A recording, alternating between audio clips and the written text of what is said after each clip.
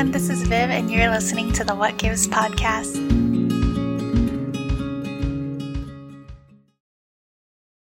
Hey listeners, I am joined today by Angela and Consuela from People Matter. People Matter is an organization whose mission is to uplift, unearth, and untether people from all communities. And they do this through direct service, political education, and advocacy. And I actually met Angela at a podcast listening party, if you can believe that. And at that time, I think it was 2 years ago, I had absolutely no interest in podcasting. So we have made a full circle, and I am so happy to bring you both on our podcast. Thank you, y'all. Thank you for having us. Can y'all walk me through what is happening in the community right now pertaining to Asian American hate crimes? Yeah, definitely. So I want to do a bit of framing. And it may sound conceptual, but just follow me. Two framings. One is around the term anti-Asian, sort of who it includes and who it doesn't include. And another framing that I want to do is making a distinction between crimes that are fueled by hate and also crimes that are from proximity of impoverished or low-income communities and because of historic disinvestment. So first of all, for people who don't know, there have been a surge in violent attacks against Southeast and East Asian, mainly seniors, across the U.S., in New York, in different parts of California. And it's just been really tragic. And, we want to hold space for the people who have been hurt and sometimes who have died from these instances, especially as it's Lunar New Year, which is supposed to be a time of celebration and family. And so that's been really heavy. And at the same time, I do want to differentiate that a lot of media outlets have been saying that this is anti-Asian sentiment or anti-Asian American sentiment. And I want to clarify that it is anti-East Asian and anti-Southeast Asian sentiment. And often it is anti-Chinese sentiment that is hitting non-Chinese East Asians and Southeast Asians. And so I want to mention that just because I think that by differentiating between the different Asian groups that are impacted by different issues, we can address their needs more adequately as well as not erase different Asian groups. For example, we don't want to erase South Asian groups who are also included in Asian American, but who people do not think of South Asians at all when they think of quote unquote anti-Asian crimes or sentiment. It's just like understanding who is being attacked and who isn't, and being able to understand like how we can support all groups of people. And then another thing I want to say is that in some instances, it has been, a Black person who has attacked the Asian person. In the case of this Thai man who actually died, it was like a young Black person. And so different communities have been, proactive about saying that we are for Black and Asian unity, that we will not let people divide us over this. And I think that's definitely really important because there is a distinction between, for example, that white man who was, an affluent tech startup founder who was saying like, go back to China and spitting on a family in a restaurant last year. So that was definitely motivated by anti-Chinese, by xenophobic, just hate. So there's that instance happening. And then there's the instance in Black communities, people who have been historically disinvested in, and people are just really, really desperate and in poverty and cannot take it anymore. And they have to resort to crime for them and their families to survive. And they go to the communities that are nearest to them. And oftentimes it's other low-income and impoverished communities of color that are nearer to them because of the historic segregation that put white, richer white neighborhoods at a very far distance so that the, people of color can't get to them, essentially. And so they will resort to crime in the nearby communities, definitely not justifying it. But I also want to say that we have to make a distinction between crimes out of hate and crimes out of poverty. There is that added factor of disinvestment and crimes of proximity. Thank you so much for clarifying, because I am one of those people who just don't always acknowledge the difference between South Asian and even that these hate crimes are targeting East Asians and namely Chinese citizens in America. So thank you so much for making that distinction. I have never heard about proximity crime either. So I think it is really important that you've made that distinction. It actually made me think of when people started talking about Black Lives Matter, how there was all these other conversations about Black on Black crime and why is it white on Black crime worse? And it makes me think about that, because those crimes in those disinvested communities, Black communities, they must be crimes of proximity as well, right? Can we talk about the reasons why there is a surge in crimes right now in these recent events and just the history that led up to this? Also, I want to say proximity of crime is definitely something I heard from Consuela, so I just want to do some credit. Yeah, I think that in the past year, the global pandemic and the sort of widespread propaganda that is saying it is from China. Well, of course, there is truth to it, but people just saying that China is the reason why, discounting the many Europeans who are flying and spreading the virus, and people don't necessarily talk about that. So I think a lot of what's happening with these hate crimes is due to the 45th president and his sort of propaganda about anti-Chinese sentiment. I think that you can also say that, I think that this xenophobic violence against foreigners has existed for a long time. And I think Consuelo will probably touch on it later because she teaches about it. But it is really xenophobia follows anti-Blackness, and they are both the foundation of the U.S. And in Chinatown, last February, just when COVID-19 was starting to ramp up, there was actually a shooting of 2 Chinese immigrants by a young Black person in the community, and it led to, so much grief and mourning, as well as really, really heightened anti-Blackness, to the point where Black residents and Black employees had to be escorted home by Chinese coworkers and by buses so that they wouldn't be harmed. And so it's very dangerous for Black people to be walking around alone, and that is something that's very real as well. I'm sorry, that's sort of that was a long, I hope that answered your question. No, it did. And I did want to talk about anti-Blackness in the Asian community specifically, so thank you for touching on that. Consuela, I know you teach anti-Blackness workshops in Chicago. Can you help me understand the history of race as a concept, and how it's all impacting us? Yeah, definitely. So we have different groups of people. In general, historically, we have ethnic enclaves that were considered races. But as of the modern day, we have 5 groups of people, which were basically named as how white people saw groups of people, right? We have red people, which is in South America. We have Black people, which is in the continental Africa. And then we have Black and brown people, which is in South Asia mostly, where they had named people who are darker skinned and they couldn't yet identify them as Black or brown. And then we have yellow folks who lived in East Asia and Southeast Asia. And then we have white folks, right? So we have 5 different racial groups of people. And then the problem arises in the modern day, as race has been evolving, we see yellow is disappearing and that no one really identifies as yellow. We see red is disappearing, no one really identifies as red. And so now we have 3 races that stand strong right now, which is white, brown, and Black, which causes the erasure of specifically the issues that the yellow community may go through, or yellow Asians may go through. And then also it causes issues where a lot of people who may be indigenous to Americas or red Native Americans may go through as well. And the reason why I basically going over this with the names like red, yellow, etc., because I do think in an effort to reclaim identity, we instead have aided in the erasure of POC history. It's like a tangled necklace, and we try to add new gems to it and try to call it something new when it comes to race, and we call it a new necklace, but instead it's still tangled and it's not a new necklace, right? And then still using that analogy, in order to understand and get to the root of it, we have to really understand the names and the labels that was used to divide us in order to untangle the catalyst of racism. Then we can determine whether or not it's worth keeping the necklace, which is society as a whole, or not, right? And I mean society as a whole, not as society in general, as we may see, but society as when it comes to racial identifiers, right? As brown, Black, yellow, etc., right?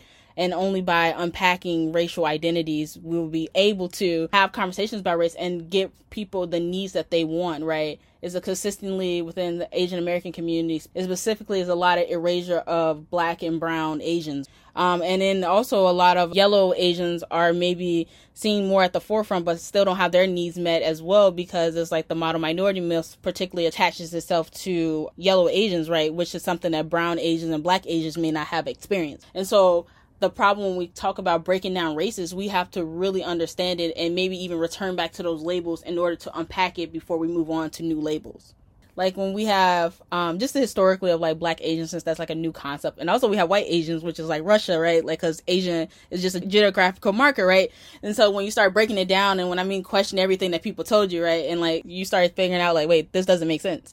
So when we talk about Black Asians, this Black Asians who lived in Asia for like 1,000 years, who have communities in Asia for like 1,000 years, and yet they're not considered Asian. Like, that doesn't make sense. Like, how long do you got to live in this space to be considered a part of it, right? And they have made tremendous impacts throughout Asia. But then we have people not identifying them correctly in these spaces. So we have erasure of Black folks in Asian American identity. We have erasure of brown folks in the Asian American identity. We have erasure of darker skinned Asians who may be in the between of yellow and brown Asians, right? But what we have is uplifted more of the crazy rich Asians type stereotype, which is getting pushed around, which is a lighter skinned, wealthier Asian person, which is not all Asians, right? And that makes it hard to really unpack race and also to even talk about anti-Asian sentiment, because it's like still in the narrative towards lighter Asians, unless we market and say East Asians are going through this, right? If you want your needs met, we have to name it and then name things that communities are going through. And so we have to name East Asian. Like me and Angela, when we have events, we name it anti-East Asian sentiment, because we're talking about people from East Asia, right? Because I want brown Asians to keep their identities. I want Black Asians to keep their identities. And I want them to be able to identify with Asian, but also identify with their Black and brown identities. Right. Like, I want to be able to acknowledge someone's full identity and what they're going through if we're going to be working together, if we're going to be serving these communities. So I'm going to go abstract here. And I do have this question that's constantly in the back of my mind. That's, how much time should we spend on reparations, right? Like untangling that necklace that you're talking about versus solutions right now for today? I would say we need as long as we may need, right? It took 500 years to enslave Black folks, right? It took and I say 500 years because it took a lot of advocating to enslave Black people. Like, people were doing it, but it wasn't as international, right? It took about 400 years to make it international, 100 years to advocate and to show that Black people were lower than subhumans. So it took a little more time to do that. So I say 500 years of basically oppression in that sense, right? It took so long to oppress folks that we can't put a label on time on how to unoppress folks, because we have to put in the time, right? Like, if you break your leg and you're just yeah, I'm just going to walk on it. It's no, you need that time to heal it, right? You can't just be oh, it's broke instantly, so I can still walk. You know what I mean? You're still damaged, right? And so you need to give your body the time to heal, right? And so you need to take your vitamins. You need to go to the doctor. And it's all these things that we need to do. So we need as long as it takes, right? It takes as long as it needs to heal. And it's going to take us a long time to heal. We're not going to heal fast because it took a long time to break us down. So we need that time to heal. And that means we need to unpack a lot of things and label things until we're able to unpack them. Can you tell us what you teach in your workshops and how we can become more vigilant and how we can start to do the work and continue to do the work that you're talking about in terms of healing and reparations? Yeah, definitely. So what I always say, the foundation of racism is anti-Blackness and xenophobia, right? So those are the two foundations of racism, right? And then, of course, there's white supremacy, but white supremacy is uplifted by these two things. You need anti-Blackness for the capital, right? Because Black people make money, right? Regardless of how much Black people are oppressed in this country, we make money for white people. And that's historically a thing, right? Like our music, our talent, our thoughts, our wisdom, or whatever, it always makes money for white people, right? And then we have xenophobia, the constant othering of others, right? And so you have these two things that are working against, working for white supremacy, right? And as long as we have that, we cannot dismantle that. So what I teach in my class is like, okay, how do we, it's specifically an anti-blackness class, because anti-blackness is the strongest foundation of white supremacy, right? I try to have my students learn Black history, and I think that's the most important way to do it, because a lot of people don't know the things that Black people went through, and or the things that Black people are suffering from in this country, right? Not all Black people are poor, but they still suffer from racism, right? So it's beyond the class thing too. So it's just like something that we try to teach people in general. Specifically, I do the curriculum, but Angela assists me in some other ways, like adding in like a new perspective as a student. I try to have content where people are able to break down within themselves their own internalized prejudices and anti-blackness, because a lot of this stuff is learned.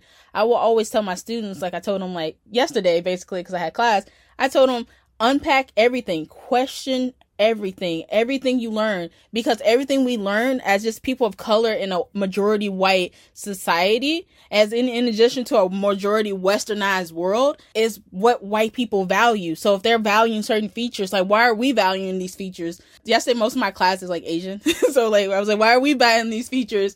We're people of color, like, you know, why do we have to deal with featureism? Because like basically the things that race is built on is featureism, skin color, and texturism.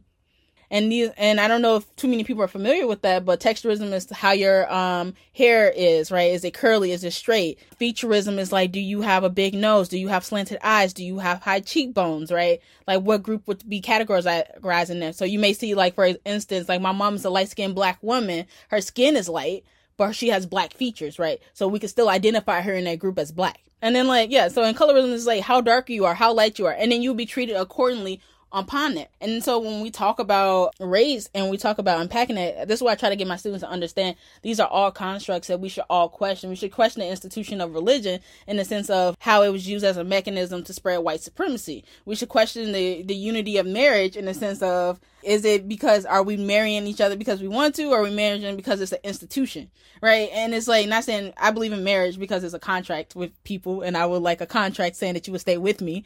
Like, if you don't, if you break that contract, I can sue. Like, so I think contractually, yeah, I want a contract, but you know, but like, you know, like, why is it one man and one woman, right? And like, why are we looking at these gender norms? Like, white supremacy infiltrates a lot of the way we see the world, right? And how we treat other people when it comes to that. And by breaking down white supremacy and breaking down anti-blackness, we will see and begin to like understand what is really going on in this world and how we can truly address our own internalized like anti-blackness and also self-hate. And also hate towards other people who from different countries and different spaces, right? Because usually it's the othering of people of color who come from those spaces, not the othering of white folks who come from those spaces. Yeah, I think your workshop sounds amazing and is something that I probably need to take myself. But yeah, you're right. Question everything. I think that's a big takeaway. I've learned so much from the both of you today. And I wanna take this back to why we even began this conversation, which was because of the anti-Blackness sentiment in the Asian community, specifically right now, in light of the current events. Can you give me actionable steps, resources, things to think about for this topic and just for the listeners in terms of the anti-Blackness in this community? Mm-hmm. Yeah. I think that people should be involved, and I think it's really important for people to be involved on the ground. I think a lot of people may learn social justice from Tumblr or from Twitter, and there are like some really great activists teaching a lot. But I think that it's so important to be doing work and having real relationships with people. And this kind of connects to the question earlier, how do you talk to people? You know, it's really important to have that trust and to have that relationship in order to like change people's minds. And of course, one thing I think is really important is tackle your own anti-Blackness. I think that like most everyone is anti-Black. I'm definitely anti-Black. I'll just say that so that people feel more comfortable. But everyone has anti-Blackness, and we just need to understand that so that we can begin to unpack it. So when we do this work in our community, we don't end up actually being mean to Black people, you know, when we're doing this work, you know, or like only treating certain Black people better than other people. So I think one is tackling anti-Blackness, two is building those relationships on the ground and doing work in communities. And I think that like for, just to talk a little bit about what People Matter does. some things that we're trying to build these Black and Chinese relations and relations between communities of color in different ways. So one of our programs is like a community language class. So that is for people in the community, like Black and Chinese residents, as well as like non-Black Latinx residents, to really like bond and understand each other. And in this program, like they teach each other the language. You know, some people, they don't have any exposure to Black people. And that's just like one way that they get that exposure. And it's all online. So, you know, that's like one way that like, you know, people are building relationships. And even like attending this class, understanding people's own like heritage speakers, connecting to their own culture, can also really help them tackle anti-Blackness if they want to talk to their parents about anti-Blackness in their parents' language. Yeah, that's just like one of the things that we do. My thing is always research. I tell everyone this. I always say it takes a year to research things. Like to fully learn something, it takes a year. So I know like I always meet people and they're like, how do I like work on my own anti-Blackness? You study anti-Blackness for a year. And it doesn't mean consistently. You take a break. You got to take a break to digest it, right? After you eat, you have to digest, right? Things you don't understand, you come back to consistently. And it takes about a year to get it. And then even more better if you have 2 years. It takes me a long time to research things. Because when I research stuff, I research it in depth. And I take breaks in between throughout that year to research it and be like, okay, I understand it now. Now I have more life experience. I understand this. So let me look into this. And you have to continuously do that journey of continuously taking that year out.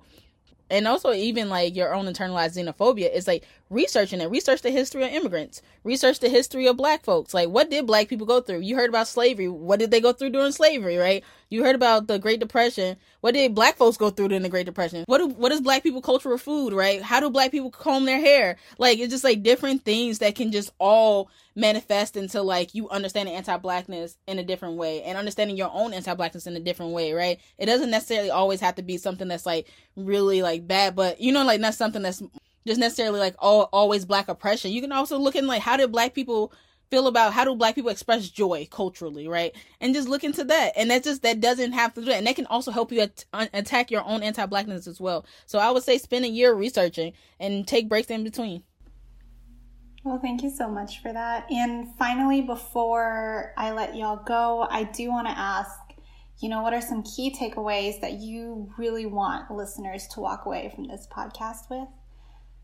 And yeah, just key takeaways.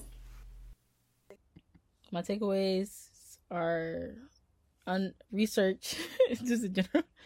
And then, because I think so much understanding can come from like just researching and then really researching, But I would say my main takeaways is basically the foundation for people. Most people should realize, one, question everything. Two, the foundation of racism is anti-Blackness and xenophobia. And once you unpack that, you'll be able to be free and liberated. But also I want people to take away that we're all have some type of racism inside of us, and that racism is not an individual act. It's a poison that we all have, and it's a disease that we all have, and we have to basically take our medicine for it every day, just to quote G2 Brown, which is a great activist. I would just say my takeaway is just to be really doing work on the ground.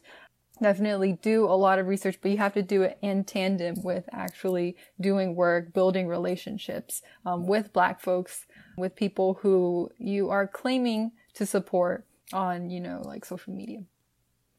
I think just being a Black person in majority, like Asian American spaces and East Asian American spaces specifically, I think that I have experienced so much racism for people who saying they're fighting for people who look like me, where I'm like, that's racist. They're like, no, I'm not racist. And they think of their parents and like, they're racist. I'm not. And so when I say it's super important to really understand that everyone's racist, and to that it doesn't necessarily make you a bad person, but it makes you responsible for unlearning it.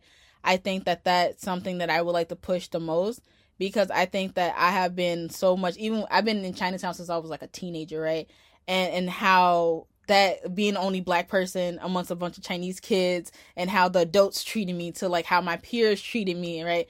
And it wasn't like necessarily always bad, but I think that like a lot of people would still come out and be like, I'm not racist, I'm not anti-Black, right? And I think that it's super important for people to really realize that if you're advocating for someone and you're an ally, you have to understand people's experiences, right? And I feel like in general, like since I feel like I'm an ally to the East Asian American community as well as the Asian American community as a whole, I think that personally, I try to learn East Asian American history as well as Asian history in general from all places around Asia, right? Because I think it's super important. Like, I can't advocate for you and not know your history. I can't say things. If I'm not listening to Asian Americans speak about issues that they care about, I can't be, and when I'm talking to my family, which is majority Black, talking to them about like, this model minority myth is a problem because of XYZ. I can't explain that if I'm not listening to the voices who I'm trying to protect, right?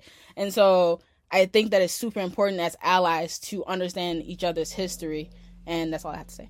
Thank you for that. And I think both of you had made it so easy and digestible for me to even recognize my own anti-Blackness and to finally work on it.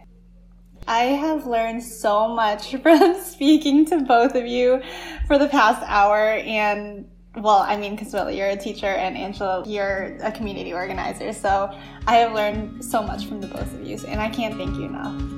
Thank you. We had a lot of fun.